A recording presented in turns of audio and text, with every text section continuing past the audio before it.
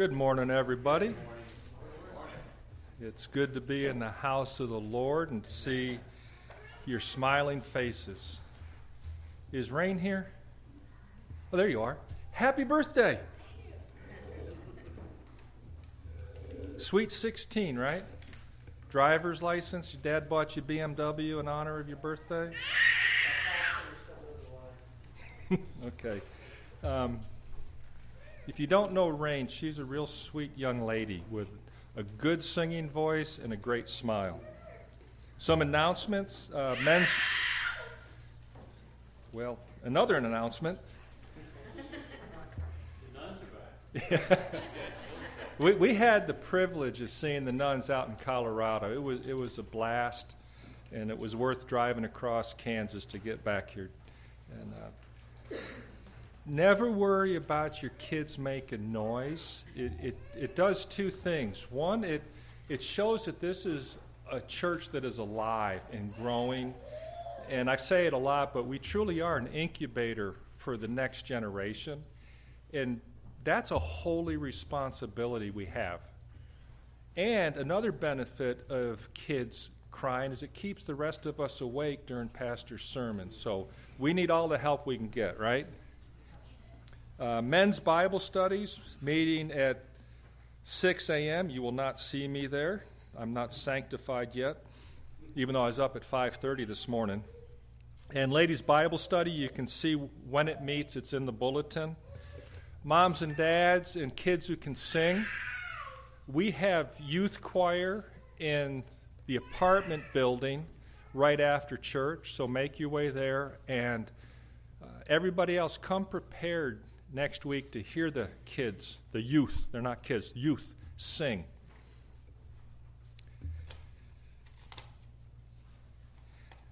And two more announcements that deal with our brother Nathan. He's going to Scotland on mission trip. You'll be here next week? No? Okay, he's gone. But if you want to help support him, the church is supporting him, but you can, in the offering box in the back, leave a gift designated for him. You can put it in an envelope or somehow make known that it's for him. And on a totally separate topic, because he's such a sweet guy and wanted to thank us, he put some nuts together in there on the table back there, I think it looks like it. And there are two kinds of nuts. There's normal nuts and spicy nuts. And the spicy nuts have an S on them. So be forewarned, you people that do not like spices. And last announcement, you're going to need a song sheet for one of the last songs, almost the last song. And if you don't have that, raise your hand and I will get you a copy.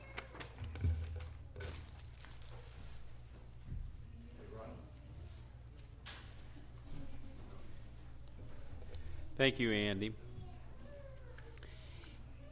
If you look at your worship folder as we begin, I put a note here, a call for humility. And on the front, kind of explain what I mean by that. Something that has really just been on my mind of late, and of course, 2 weeks ago we had communion to focus on that, and then our mission moment last week. So I thought I would bring this up once again. I published this 2 Chronicles 7:14 for the Sunday in May. We have a day for Memorial Day that we just celebrated. We have a day to remember D-Day, December 6th. We have various days within our culture to think about things. Father's Day is next week, just FYI. But our culture, for some reason, has determined to make this whole month in June about pride.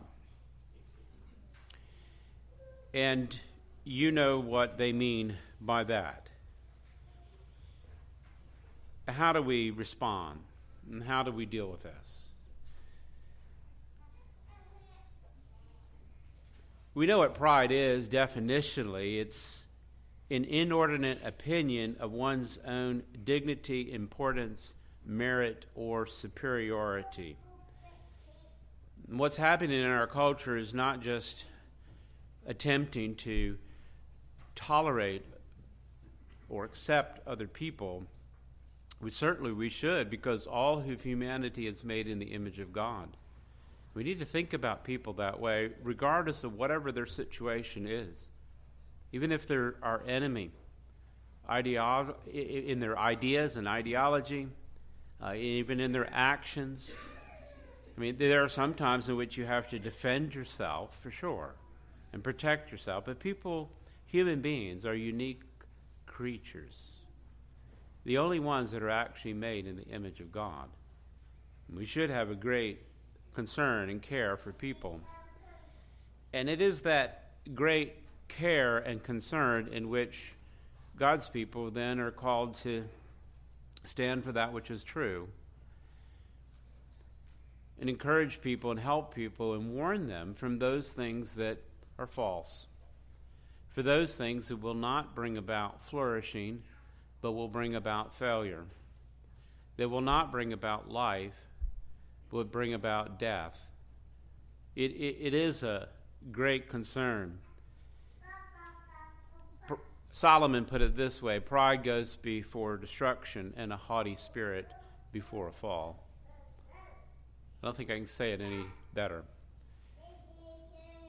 And that's what this should remind us about. And I know we talked about it in our discipleship group earlier, that we could respond, hopefully, in righteous indignation, but occasionally that might drift over into self-righteous indignation. We have to fight that tension for truth. And one, I think, at least for me, that has been helpful is to use moments and times like this to certainly have compassion on those that don't know Christ, for those that are experiencing the wrath of God being revealed. You know what God's wrath being revealed is seen in this time? God allowing you to do those things that will destroy yourself and destroy society. See Romans 1. And because we follow Christ, then we're not going to celebrate those that are destroying themselves and rebelling against God. Instead, we'll call them to repent and believe and receive life instead of death. This is great compassion. I'm thankful that there is some suppression of this evil, some negative responses in our culture today, although it's not much, and it's probably going to be short-lived. But I think what will be long-lived is for us to focus on what's called here by God in Solomon's dedication of the temple, found in 2 Chronicles 7:14. I put it on your worship folder, a passage you're probably familiar with. Here God is directing his people, specifically dealing with the temple. But it really shows the character of who God is, and by application certainly would apply to us as well. And if you're doubtful about that application, this is a whole other sermon, but you can find this same concept with the pagan people in the time of Nineveh, which judgment was proclaimed unwillingly by God's servant, but yet proclaimed that God would surely bring about judgment. And their response was, who knows? Maybe if we humble ourselves and pray, we've heard about that's who God is, and that's what he's called his people to do. Maybe he will forgive our sins. Maybe he will heal our land. In other words, maybe he will bring about a restoration of life. You know what? He will, because he's God. You have great good news to proclaim, even in a dark, difficult, and wicked time. But really what's called for in this text, if you look at it, it's ultimately called, what do we do? How should we respond? He simply says this: if my people who are called by my name will humble themselves and pray, to seek my face and turn from their sin, he's going to hear from heaven. He will forgive their sin and heal their land. This is a call for God's people to humility, to humble ourselves before Almighty God. And I encourage you this month, as you might see some things that might bring about great irritation and frustration in your own life, maybe just disappointment in the way things are going, I encourage you to use that as a catalyst to call you to examine your own heart and to humble yourself before Almighty God, to recognize that he is faithful and just and will forgive you of your sin and cleanse you from all unrighteousness. He will remove every wicked way in your own heart. And he will bring about healing and restoration. And we'll pray for that fruit, not only in our lives, but in the life of our land. I call God's people to commit themselves to pray. It's a good month to do it, with plenty of reminders of why. So I'm going to give you a moment privately where you're at to humble yourselves and pray and seek God's face privately where you're at, and then I'll pray for us corporately. Take a moment now.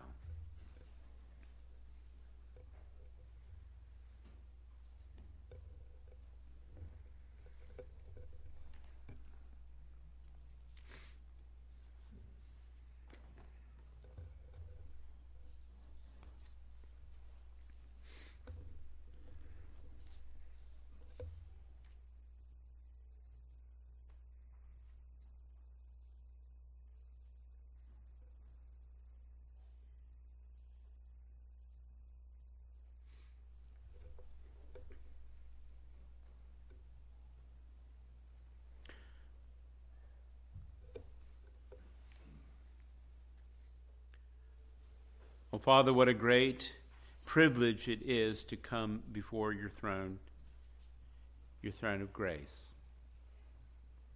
The throne of grace that has been granted to us through our mediator, the only one, Jesus Christ our Lord. One who has walked among us and certainly overturned tables and yet pleaded for mercy on those who really don't know what they're doing. And that is our day as well. May we stand firm on truth. May we have great courage, great conviction, great confidence, not in and of ourselves, but in you, and the truth that you have revealed in your holy word. I pray that it will accomplish what you desire. I don't pray for judgment. I pray for deliverance. I pray, Father, that you will save many. I pray, Father, for those that tyrannically wish to promote those things that do not bring about life, but instead death. I pray for an end. I pray for an end of the abuse of children, preborn and after birth in their young life. I pray for your church that we would be directed and guided by those things that are right and righteous. And may we, like the Hebrew children, stand, and though no one stand with us. Prepare us, Lord, should we be then accosted, thought evil of, and even arrested in some cases for speaking that which is good, when others will then call that evil and hateful. For those who put darkness for light and light for darkness, bitter for sweet and sweet for bitter. They're blinded. They don't see the truth because they don't see you. And so, Father, I pray that you will miraculously take the proclamation of your truth, not just to suppress evil in the world in which we live, but in our own hearts. May we individually and then corporately as your church humble ourselves before you. Pray. Seek your face. I pray for all of those that might be under this influence of light, that they would come to true life in Christ. I pray for every little one within our congregation. Save them all, Lord. Sanctify them all. And secure them all. I pray for us who have weathered many storms. Might we continue to stand firm, recognizing the anchor of Christ that truly holds. And may we, at times of weakness, discouragement, fear of failure, or whatever it might be, Father, I pray we would recognize that it isn't our holding on, but Christ's. Christ who has us in his hand and whose hands are in yours. And so give us great peace, even in times of great disturbance. May we truly trust and believe you and find our confidence solely in you. I pray for your blessings among your people who you have promised to bless, who you look and call beloved. And I pray that you would use us to bring about many, many more sons and daughters for your glory. I pray this in Christ's name. Amen. Please take your hymn books and let's stand together as we start our worship in song. And let's turn to number 595 and we'll sing For All the Saints. Psalm 44:1 says, O God, our fathers have told us what you did in their days. 595 For All the Saints.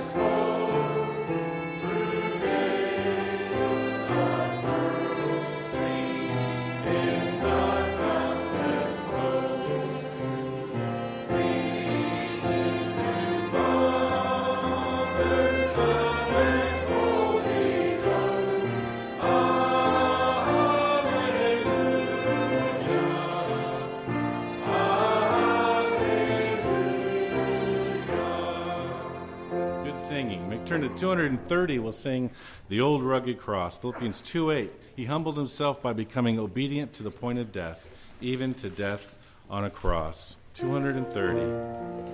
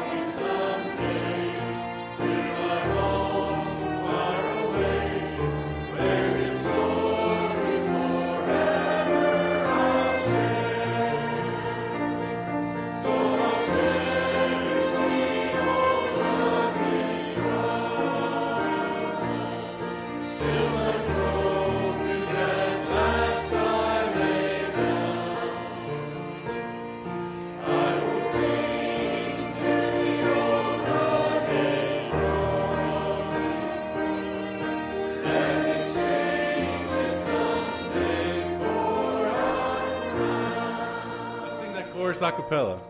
So I'll cherish the old rugged cross till my trophies at last I lay down.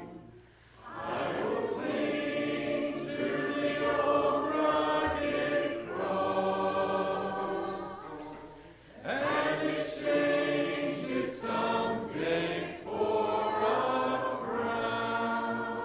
Amen. Let's turn to 392. 392, we're marching to Zion. The ransomed of the Lord will return and come to Zion with singing. Isaiah 51.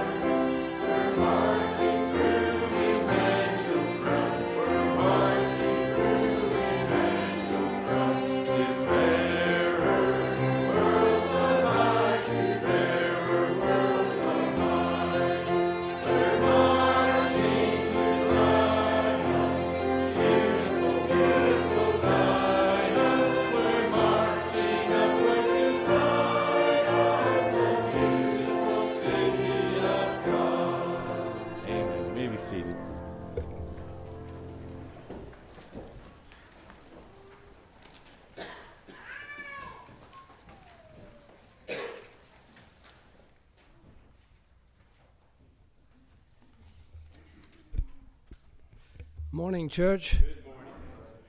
I wonder if you could turn to Acts chapter 9. We're going to read verses 1 to 22. In the Pew Bible, it's page 917. The main character in this chapter is Saul of Tarsus, of course, who becomes Paul, the great apostle. We have been introduced to him already back in chapter 7 in verse 58, where it says, "Then the crowd cast Stephen out of the city and stoned him, and the witnesses laid down their garments at the feet of a young man named Saul." Acts 7, verse 58. So it was Saul who was keeping the clothes of those who were stoning Stephen to death. Saul heard Stephen's convicting sermon, yet he became more zealous in his killing of Christians. He was right there egging on the crowd and consenting to Stephen's death. But what's great about this chapter is that this is Saul's conversion story. This is his salvation story. This becomes his testimony of faith in the Lord Jesus Christ. Chapter 9. But Saul, still breathing threats and murders against the disciples of the Lord, went to the high priest and asked him for letters to the synagogues at Damascus, so that if he found any belonging to the way, men or women, he might bring them bound to Jerusalem. Now as he went on his way, he approached Damascus, and suddenly a light from heaven shone around him. And falling to the ground, he heard a voice saying to him, "Saul, Saul, why are you persecuting me?" And he said, "Who are you, Lord?" And he said, "I am Jesus, whom you are persecuting. But rise and enter the city, and you will be told what you are to do." The men who were traveling with him stood speechless, hearing the voice, but seeing no one. Saul rose from the ground, and although his eyes were opened, he saw nothing. So they led him by the hand and brought him into Damascus. And for 3 days he was without sight, and neither ate nor drank. Now there was a disciple at Damascus named Ananias. The Lord said to him in a vision, "Ananias." And he said, "Here I am, Lord." And the Lord said to him, "Rise and go to the street called Straight, and at the house of Judas look for a man of Tarsus named Saul. For behold, he is praying, and he has seen in a vision a man named Ananias come in and lay his hands on him, so that he might regain his sight." But Ananias answered, "Lord, I have heard from many about this man, how much evil he has done to your saints.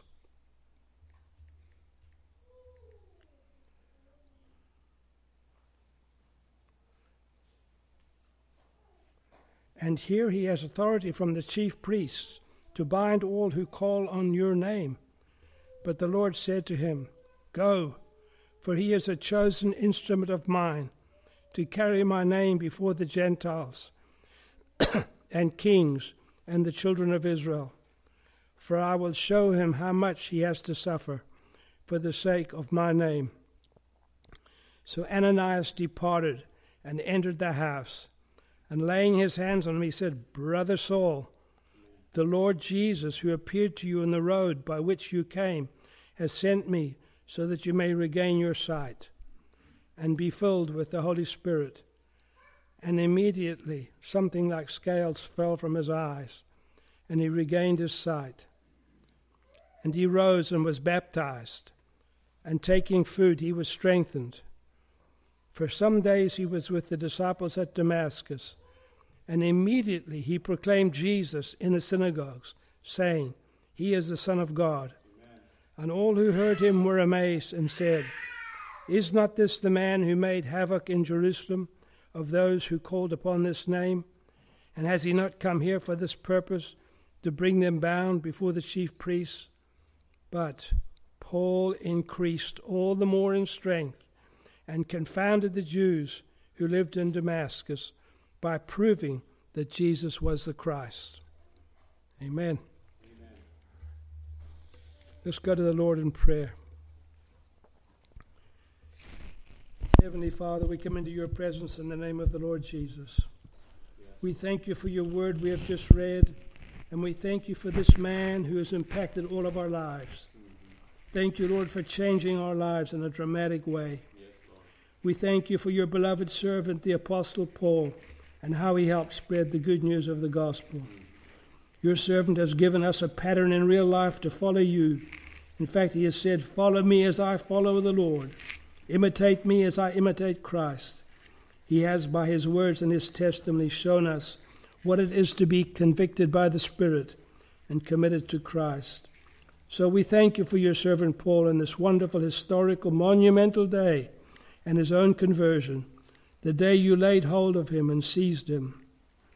Each of us, Lord, looks back to the day you laid hold of us and saved us.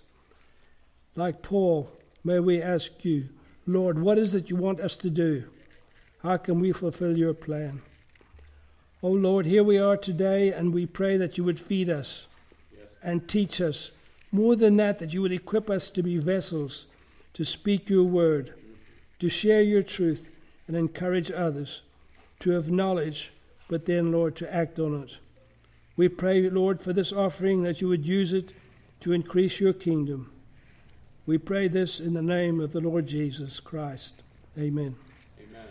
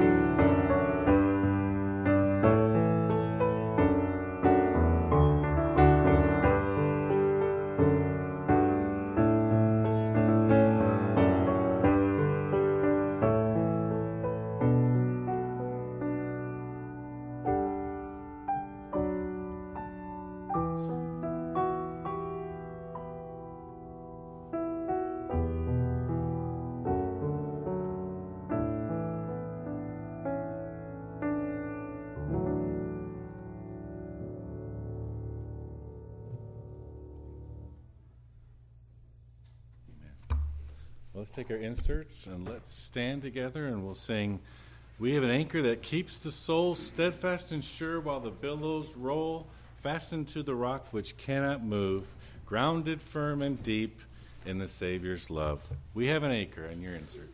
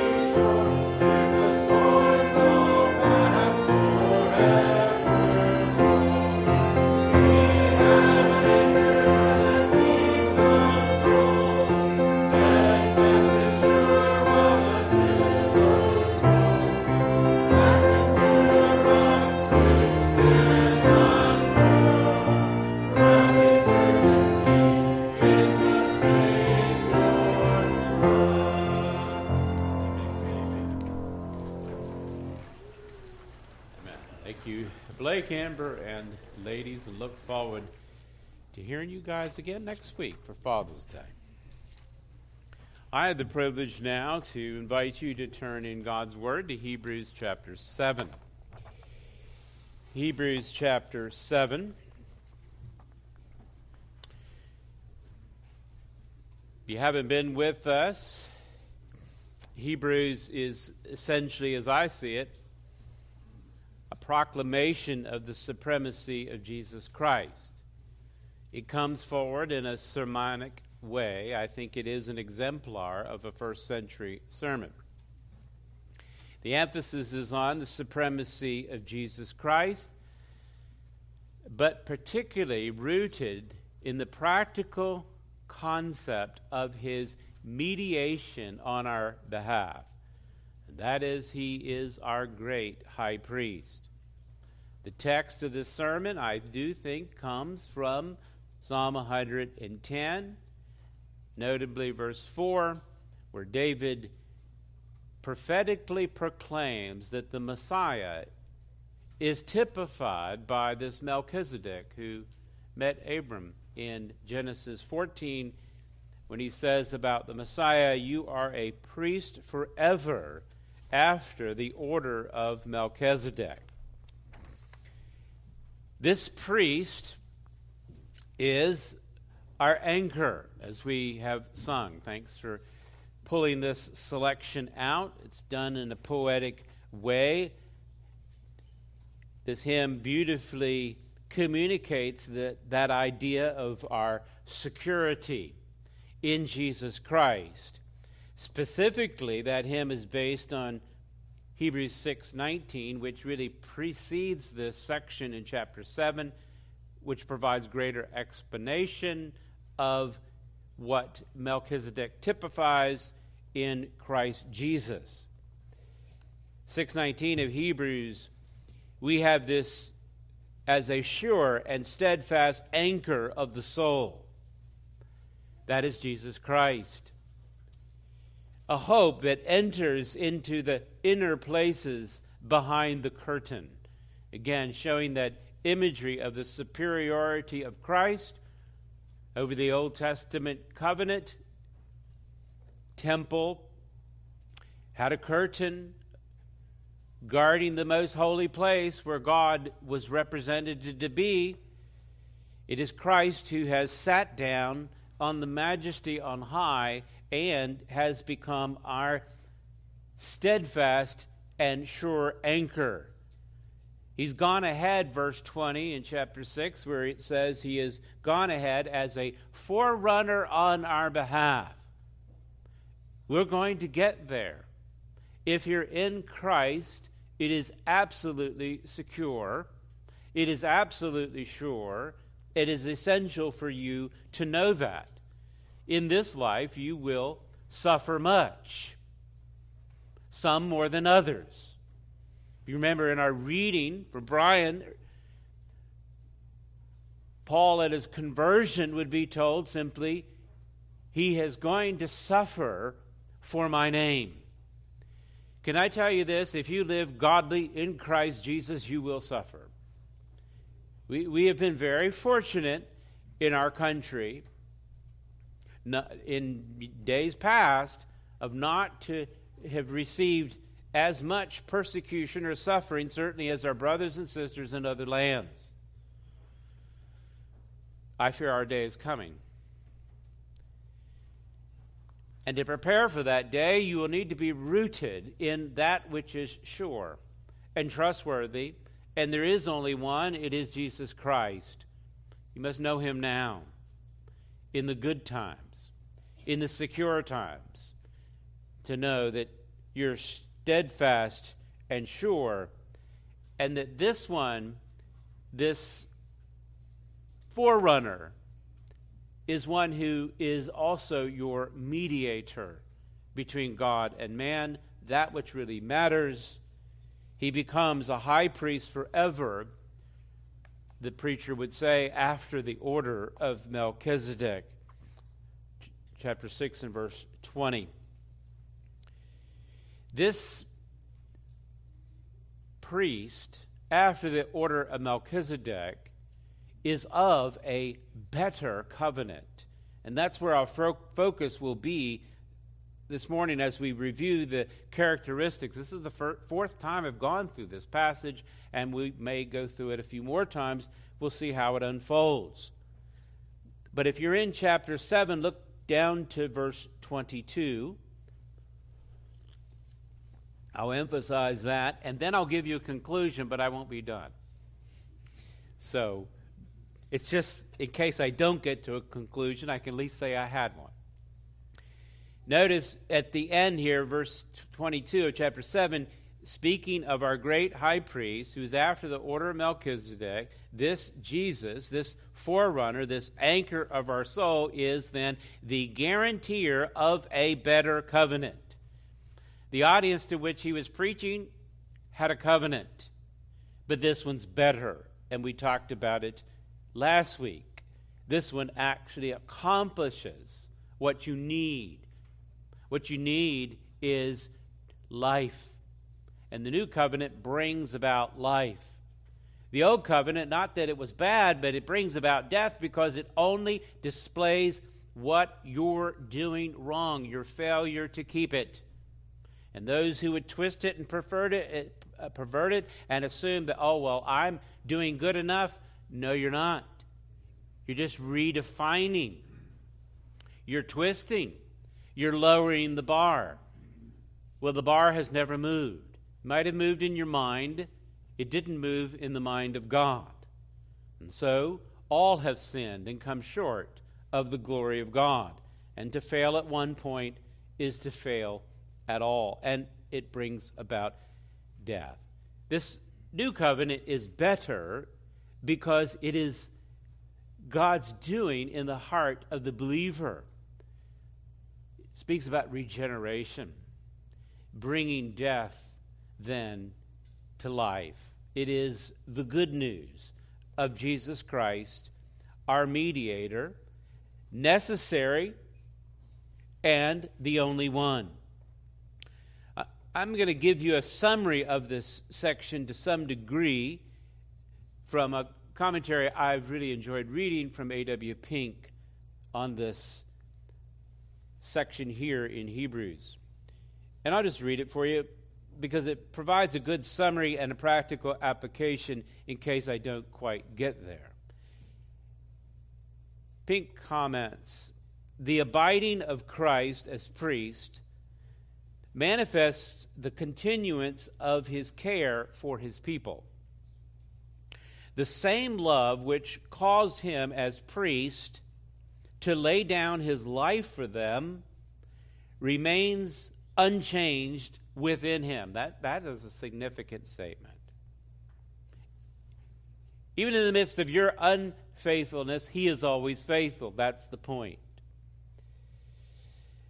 And because of that, Pink goes on and says, "Therefore, each one may, with the same confidence, go unto him with all their concerns," all of them, "as poor and afflicted people went to him while he was here upon earth." Again, it is upon the perpetuity of Christ's priesthood that the security of his church rests. And I say amen. Here's the application. Do we meet troubles, trials, difficulties, temptations, and distresses? Hath not the church done so in former ages? But was any one true believer ever lost forever? Did not Satan rage and the world gnash their teeth to see the power broken by the faith, patience, and suffering of them whom they've hated? And it wasn't from their own wisdom and courage that they were so preserved. Did they overcome the enemy by their own blood, or were they delivered by their own power? No.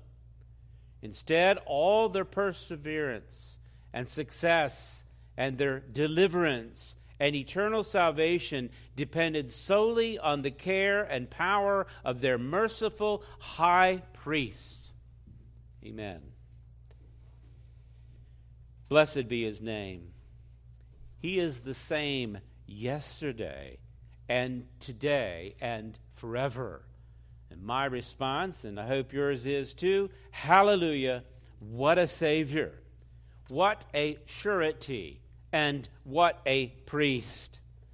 That's who we're going to consider in our own minds and place our thoughts here in the beauty of this passage, in which Melchizedek portrays these aspects of the glory of Christ. And the beauty, more than anything, in this message is that this Holy One of God has determined to dwell with his people. And he continually dwells with his people, making intercession on their behalf. We may cry out in the midst of great distress, in great difficulty, in tough times, but never forget that this one is praying for you. Jesus would tell Peter, Satan is going to sift you like wheat, but I have prayed for you, that your faith wouldn't fail. And when you repent, return to your brothers. Why would Peter repent at his denial 3 times? Because Jesus prayed for him. That's the mediatorial work of Jesus Christ. This is the great high priest that you have in heaven, who has entered in the inner curtain to the very throne room of God, who is an anchor to your soul. Let's read the text that surrounds this, and we'll walk through it the best I can this morning. I'll pick it up at verse 17. Speaking of Jesus Christ, it's witnessed of him, verse 17 of chapter 7, that you are a priest forever after the order of Melchizedek. For on one hand, a former commandment is set aside because of its weakness and uselessness, for the law made nothing perfect, as we've said. But on the other hand, a better hope is introduced through which we draw near to God.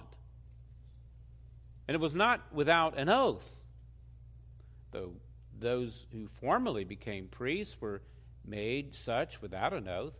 But this one was made a priest with an oath by the one who said to him, "The Lord has sworn and will not change his mind. You are a priest forever." This makes Jesus the guarantor of a better covenant. That's what we're talking about. The former priests, well, they were many in number because they were prevented by death from continuing office. But he holds his priesthood permanently because he continues forever. Consequently, he is able to save to the uttermost those who draw near to God through him, since he always lives to make intercession for them. For indeed it was fitting that we should have such a high priest, holy, innocent, unstained, separated from sinners, and exalted above the heavens. He has no need, like those high priests, to offer sacrifices daily, first for his own sin and then for those of the people. Since he did this once for all, he offered him up himself.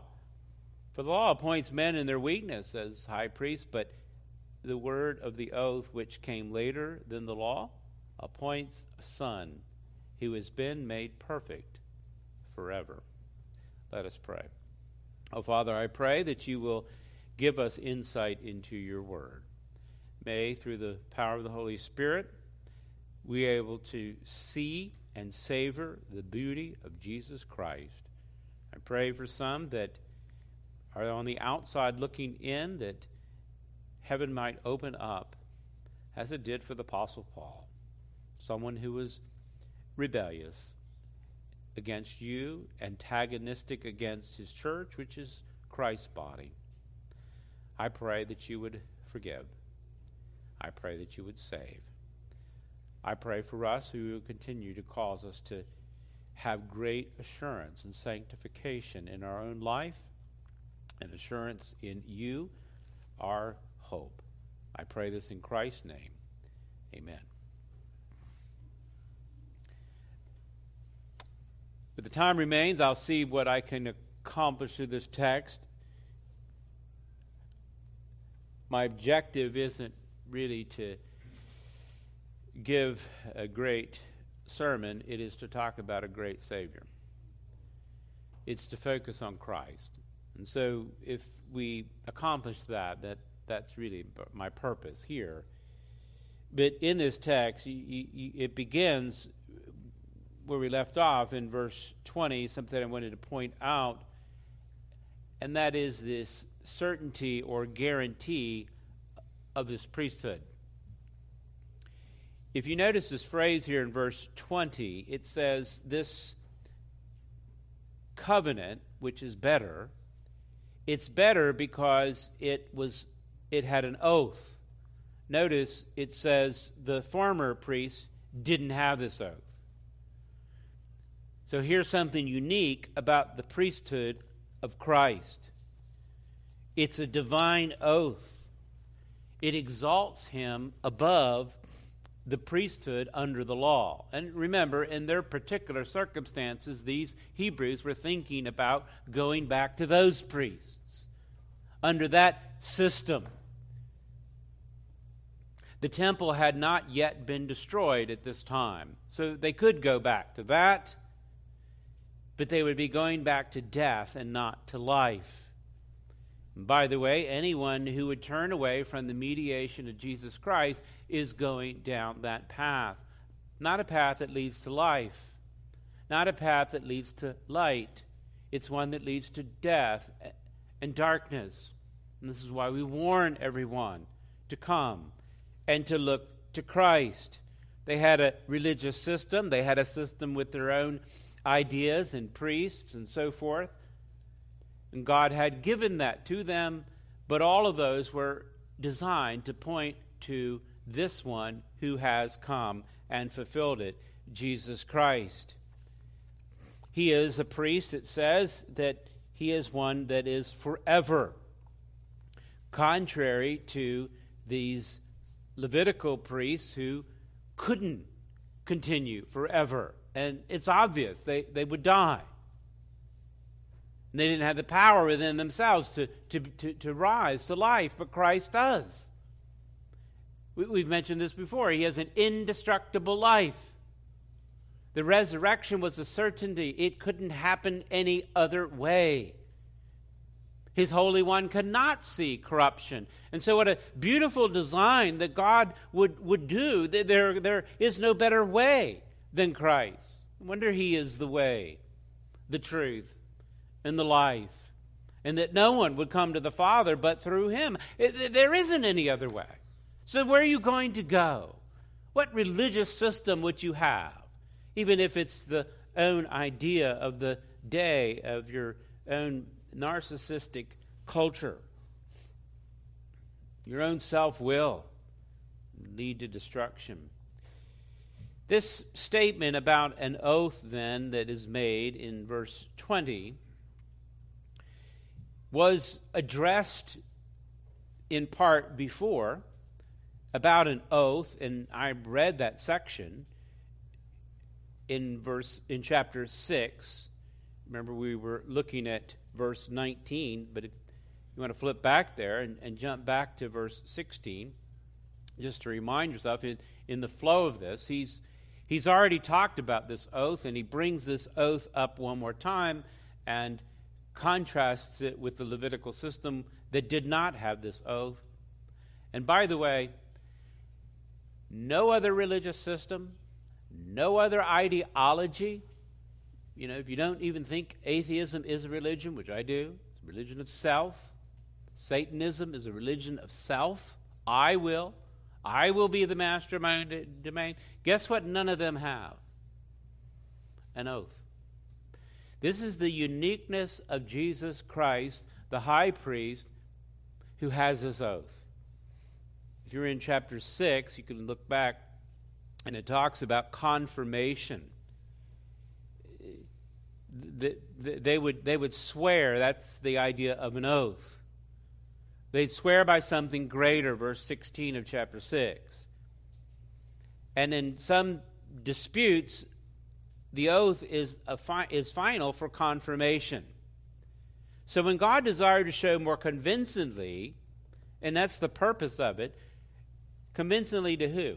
To the heirs of the promise, the unchangeable character of his purpose, which, by the way, God couldn't change. You understand that? That's why he can't lie. There's some things God can't do. Otherwise, he wouldn't be God. He can't change because what would he change to? Something better, something worse? He's God. But we don't always recognize that and understand it. So in his condescension to us, he will give us this oath. He guaranteed it then with an oath, verse 17. So now you have two unchangeable things. Verse 18, it's impossible for God to lie, and you have this oath. And then he goes on to talk about Jesus Christ, who secures it, and he is indeed the forever priest after the order of Melchizedek. The oath is simply a guarantee. He gives it, he says, to his people as a confirmation, if you will. It's given, verse 17 of chapter 6. Do you notice here? It's to show more convincingly. Already convinced, but now here's more. And who does it go to? It goes to the heirs of the promise. That is, this oath really is given to the believers. This guarantee is given to the believers. If you're not in Christ, this oath isn't for you. This is for those that are in Christ. And I argued before, and I still argue now. You can argue with me if you wish. But this guarantee, what is given to the believers that makes God's promise more secure? What could possibly make it more secure than the fact that he said it? Whether you believe it or not, he said it, it's true. But he does something on behalf of the believers. I'm convinced that guarantee specifically is the giving of the Holy Spirit.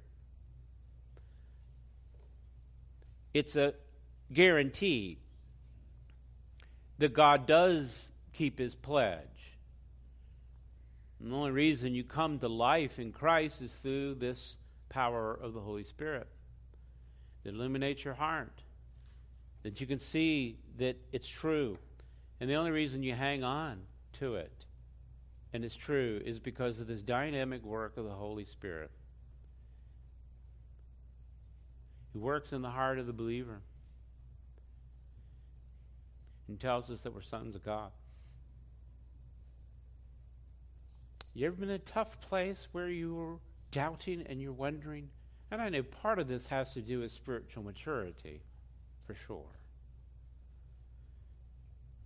But the older you get and the longer you spend in the Word, the more you recognize this personal relationship you have with God and the security that this communion, that Holy Spirit that convicts you of sin and will not allow you to remain in it, but will cause you then to confess even when no one else knows. This communion with God through the Holy Spirit to the believers that communicates, yes, you indeed are a son and daughter of the promise. God can only swear by himself. There's none higher. So his guarantee has to be himself.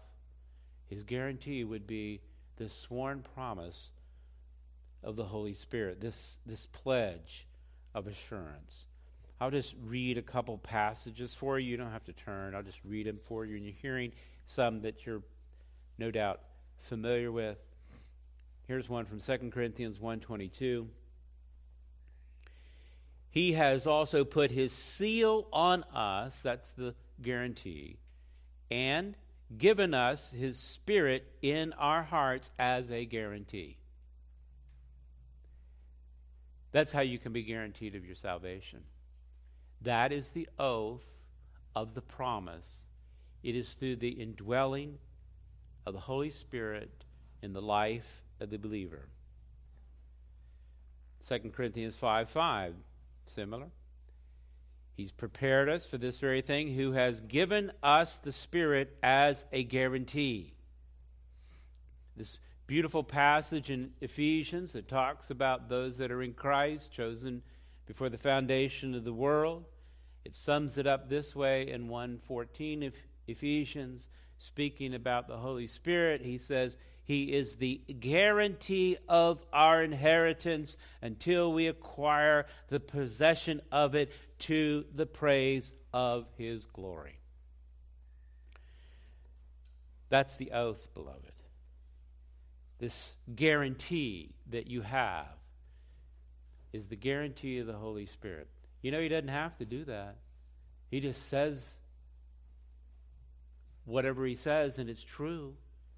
But God does a second thing for the believer, and that is the indwelling of the Holy Spirit, who Jesus said to his disciples, when I go, I know that you're going to be discouraged.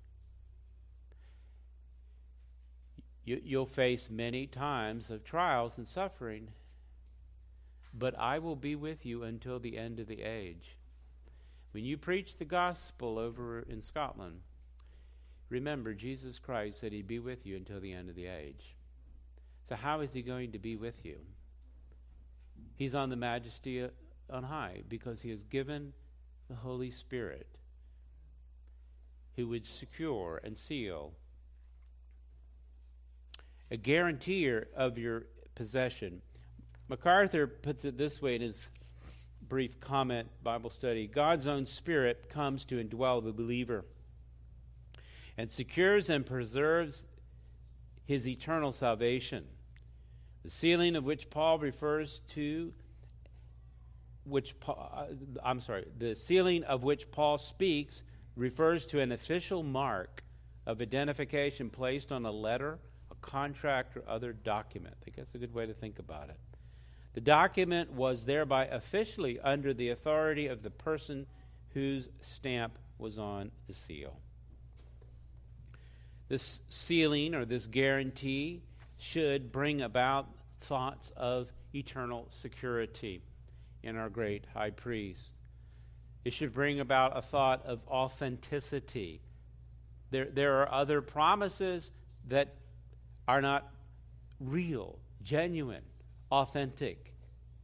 This promise is of ownership in that seal, and that is owned indeed by God, and also authority. As Christ promises the disciples, all authority has been given to me in heaven and earth. Now you go. You go in the authority of Christ. That's the authority we go. Not in our own authority, but we have the authority of Jesus Christ, sealed by the Holy Spirit. A pledge, if you will, of the believer's future inheritance. A seal as a guarantee for that. The Lord will not change his mind. Jesus Christ is a priest forever. The second thing, back in our text in chapter 7, I want to draw your attention to is this idea of which we've already mentioned it, and it's just in the wording here, but I'll go on and add one other aspect here. But if you look at 23 of chapter 7,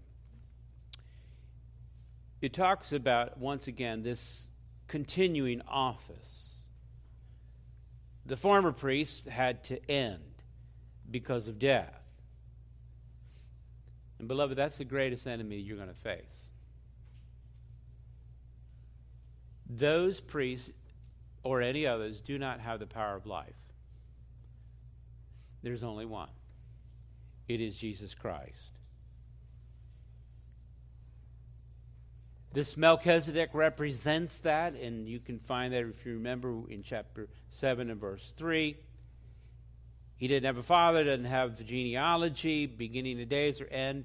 It's saying that they didn't know about any of that, and so as far as they knew about Melchizedek, they don't know where he came from, they don't know where he went to. It illustrates, that's the whole point of Melchizedek, it illustrates the eternality of Jesus Christ.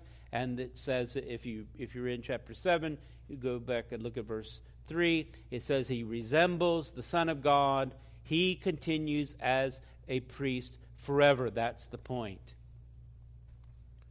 Melchizedek's priesthood resembled, if you will, the superiority of Christ's priesthood, who doesn't have limitations.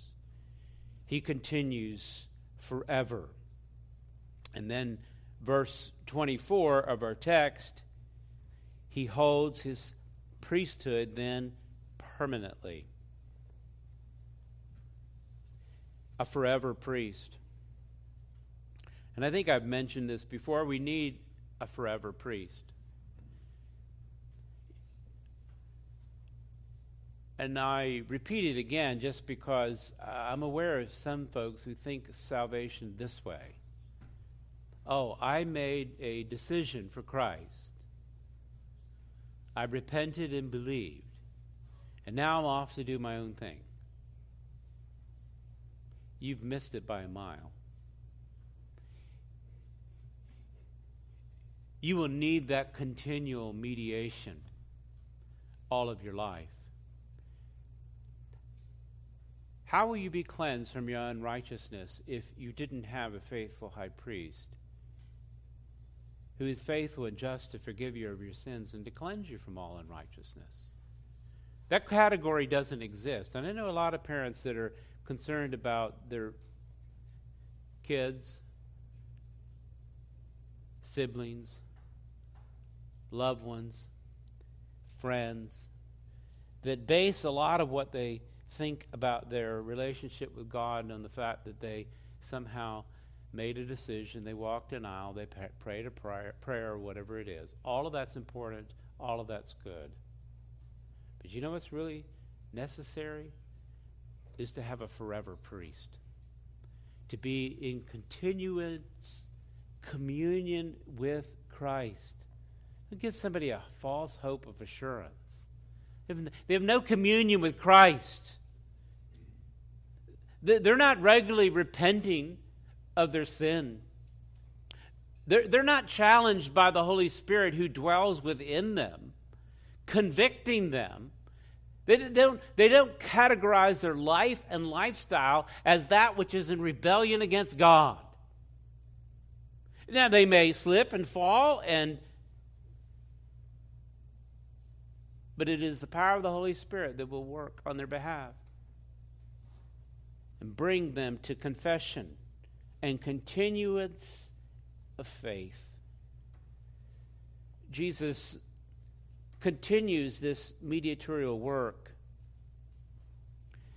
and granting peace then in the heart of the believer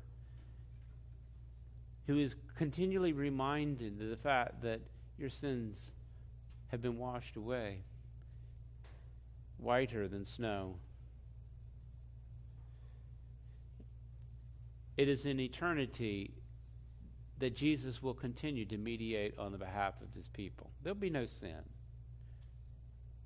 That'll be done away with. This last enemy, death, it'll be done away with as well. But our communion with Christ, it will continue. It will continue forever because it is our only connection to God, you understand? It is through this one, Jesus Christ, the only mediator between God and man. And so he continues in that office, if you will, for eternity. It says he holds it permanently. He is a high priest forever. And because of that, because of his continuance, because he holds this office forever, look at verse 25. And I want you to look at this word, uttermost. So that's his point. That's the point of the continuation of Christ's ministry for eternity. He is able to save to the uttermost those who draw near to God through him, since he always lives to make intercession for them. That's my point. It isn't temporal, it's eternal. It's permanent. It's a forever priesthood, and what is so great about that? Well, he saves to the uttermost. The phrase uttermost, translated here, conveys the idea of completeness, perfection. You remember, this is a high priest who doesn't make mistakes. And he doesn't save partially. He saves perfectly. And that's the only way in which he mediates. The priesthood of Christ, Jonathan Edwards would say, is perpetual and unalterable. Sacrifice on the cross is sufficient to save us completely, and his priesthood will never cease. R.C. Sproul. Priesthood of Jesus is an everlasting priesthood that will never be replaced. He's replacing the Levitical system. His system will never be replaced. What would it be replaced with? There are the religious systems that come along and say, well, now we've got this. Now we have some new word from the Lord. And whether it's the Muslims or whether it's the Jehovah's Witnesses or the Mormons, they don't have a new word. His word will never be replaced. His work on the cross, Sproul would say, is eternally efficacious. And his intercession on behalf of his people is continual. We can have a confidence then in his ability to save to the uttermost. I invite you to turn to Colossians chapter 1.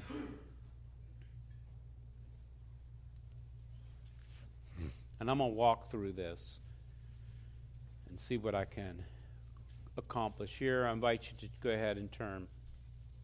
Colossians chapter 1.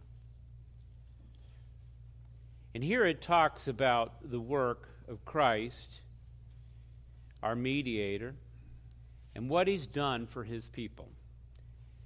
You can drop down to verse 13, and it says it rather succinctly. Here's what he's done. This is our mediator. He has delivered us from the domain of darkness and transferred us to the kingdom of his beloved Son, in whom we have redemption, the forgiveness of sin. There was a point in which all of us lived in the domain of darkness, if you will. Sin, sons of the devil. And this is God's work through Jesus Christ, is then to take us out of the darkness, that domain of darkness, and transfer us, if you will, to the domain of light. The domain of death to the domain of life, to the kingdom of Satan, to the kingdom of the Son. That's redemption. That's the buying back. That's the response to the rebellion that we display in our own darkness, in our own death, in our own self-will in following Satan, the father of lies. And Christ redeems us and forgives us of our sins. Well, who is that Christ? If you're in Colossians 1, it explains. And this is, you've heard this also in Hebrews, I hope, at the very beginning. It talks about the nature and character of Christ. Well, here it's repeated again to this church of Colossae. Who is this one? This beloved Son? He is the image of the invisible God, the firstborn of all creation. Firstborn here refers to the first in rank or order. Not as a created being, but he is the supreme being. And it'll explain this for you, even if you don't know the original language and are confused by that phraseology, because it explains it in verse 16. Why is this one who is God considered the primary of all creation? Why? Verse 16, for by him all things were created. It is Christ who has created all. It is Christ who has created you. And whether you believe him or don't believe him, whether you obey him or disobey him, it doesn't matter. Christ created all. And to go on, it explains in heaven and on earth, visible and invisible, whether thrones or dominions, rulers or authorities, all things were created through him. Anything you see redounds to the glory of God, and specifically to Jesus Christ, because he made it all. Why did he do it? The text tells you. You see that last phrase? For him. For his own glory. He is before all things, and in him all things hold together. Again, this is the same concept that is put out about the nature of Jesus Christ in this proclamation in Hebrews. He's before all things. How would you be before all things? Because you're eternal. And you made all things. So he's everlasting. And beyond that, when he makes all things, it isn't that he makes all things and makes a bunch of rules up by which those things are going to operate and just allows it to, by happenstance, to just go on about its way. No, he's engaged in it, and it is him holding all things together. No wonder we should humble ourselves and pray, right? I mean, even if you're really concerned about alien life that some people are concerned about, or about global warming, or whatever else they want to call it, climate change now, I guess it is, sorry. They'll come up with a different term. I understand why they're panicking, and well, they should. Because you can't hold it all together. But Christ can. Go to him. Whether it's something in your own little personal life, whether it's your career, your job, your relationships, whether it's the world in which you live, he holds it all together. He's the mediator. He is the high priest, not just at the time you confess and come to Christ as your salvation. He's your high priest. He's your mediator all the time. No wonder the apostle said to pray always. Who are you praying to? God, through Jesus Christ, in the power of the Holy Spirit.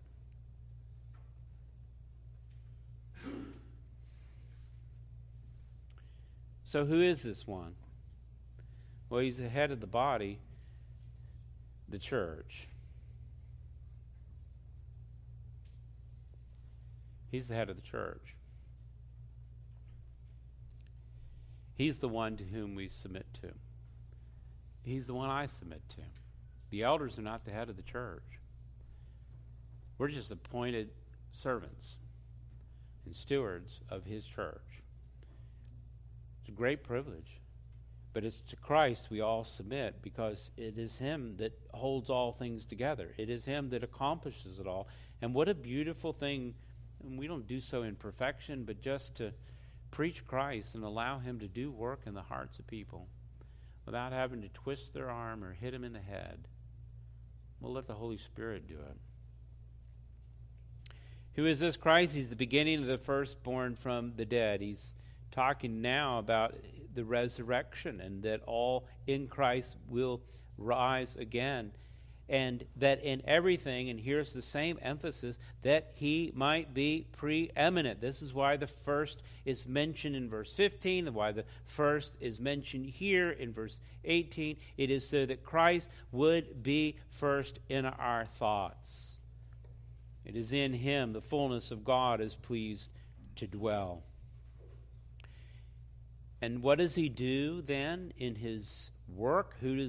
What does this preeminent one do? Verse 20, and through him to reconcile all things to himself, whether on earth or in heaven, making peace by the blood of his cross. He will reconcile all. He is a ruler. And this is why we call all to repent and believe, because every tribe, every nation, and every tongue will confess that Jesus Christ is Lord, either in their redemption or in their judgment, because he is sovereign God.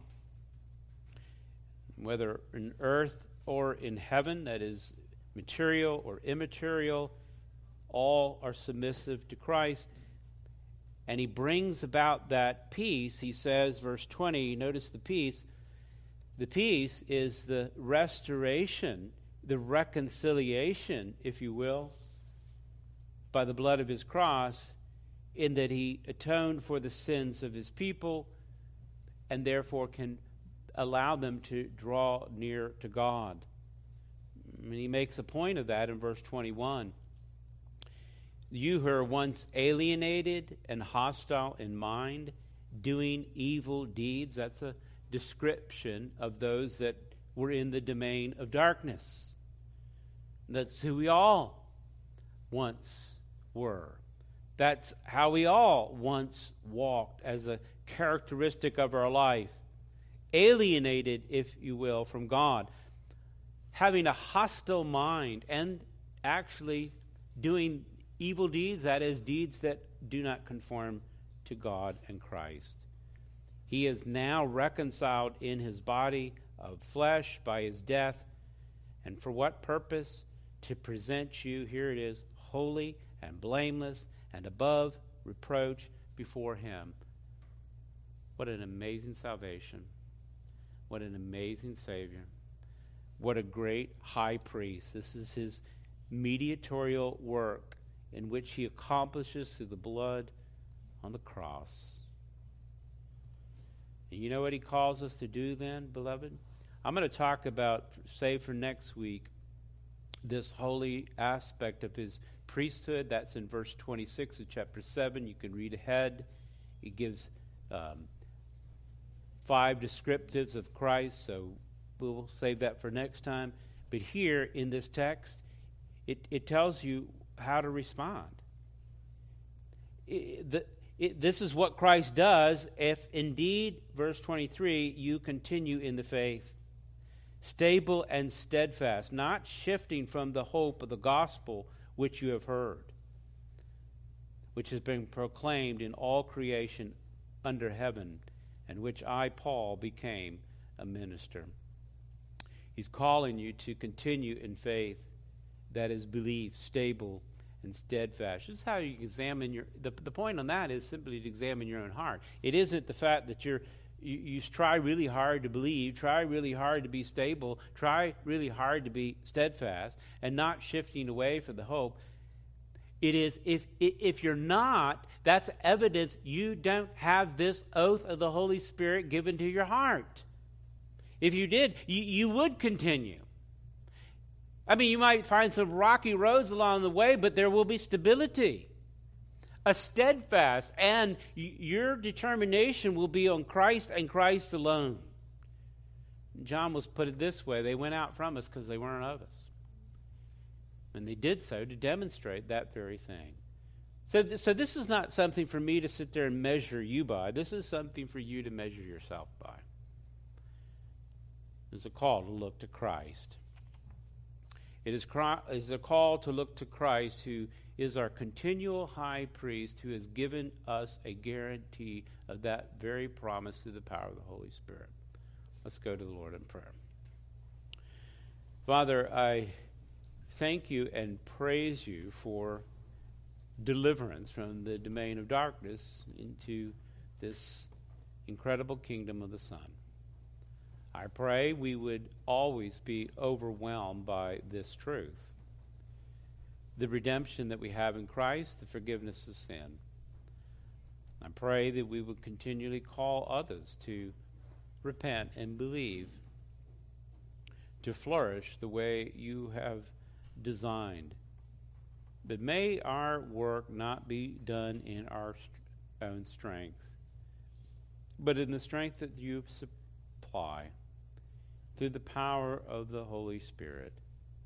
I pray for your people, Father, that you would give them great faith, great stability in their life, a steadfastness, and assurance of the hope of the gospel in Christ our Lord. And then may they also proclaim that to all creation. I pray in Christ's name. Amen. Take a moment privately where you're at to respond to Christ, your mediator, the way he has spoken to you today.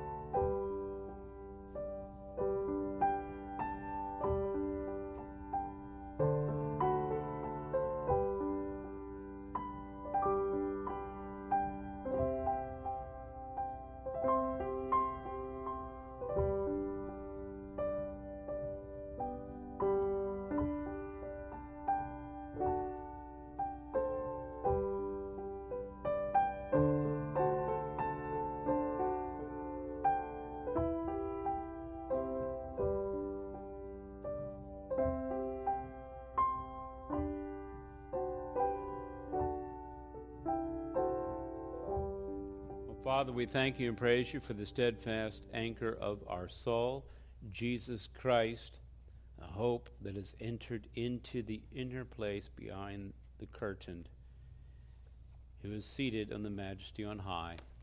May all glory and praise go to Christ. Grant us assurance of that hope through the power of your Spirit. And may we be prompted to proclaim this gospel to all nations. I pray in Christ's name. Amen.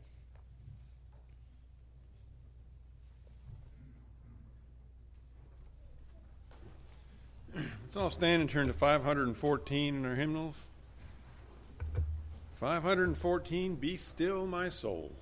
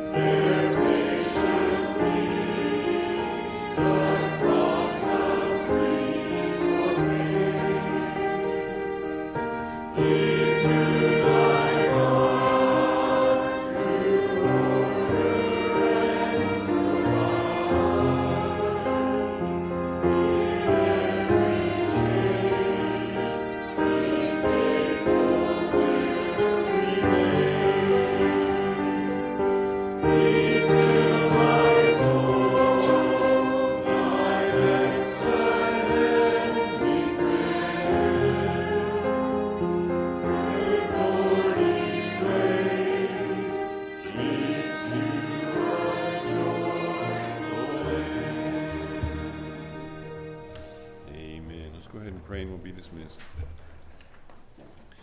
Now to him who is able to keep you from stumbling and to present you blameless before his presence, the presence of his glory with great joy, to the only God, our Savior, through Jesus Christ our Lord, be glory, majesty, dominion, and authority before all time, and now and forever.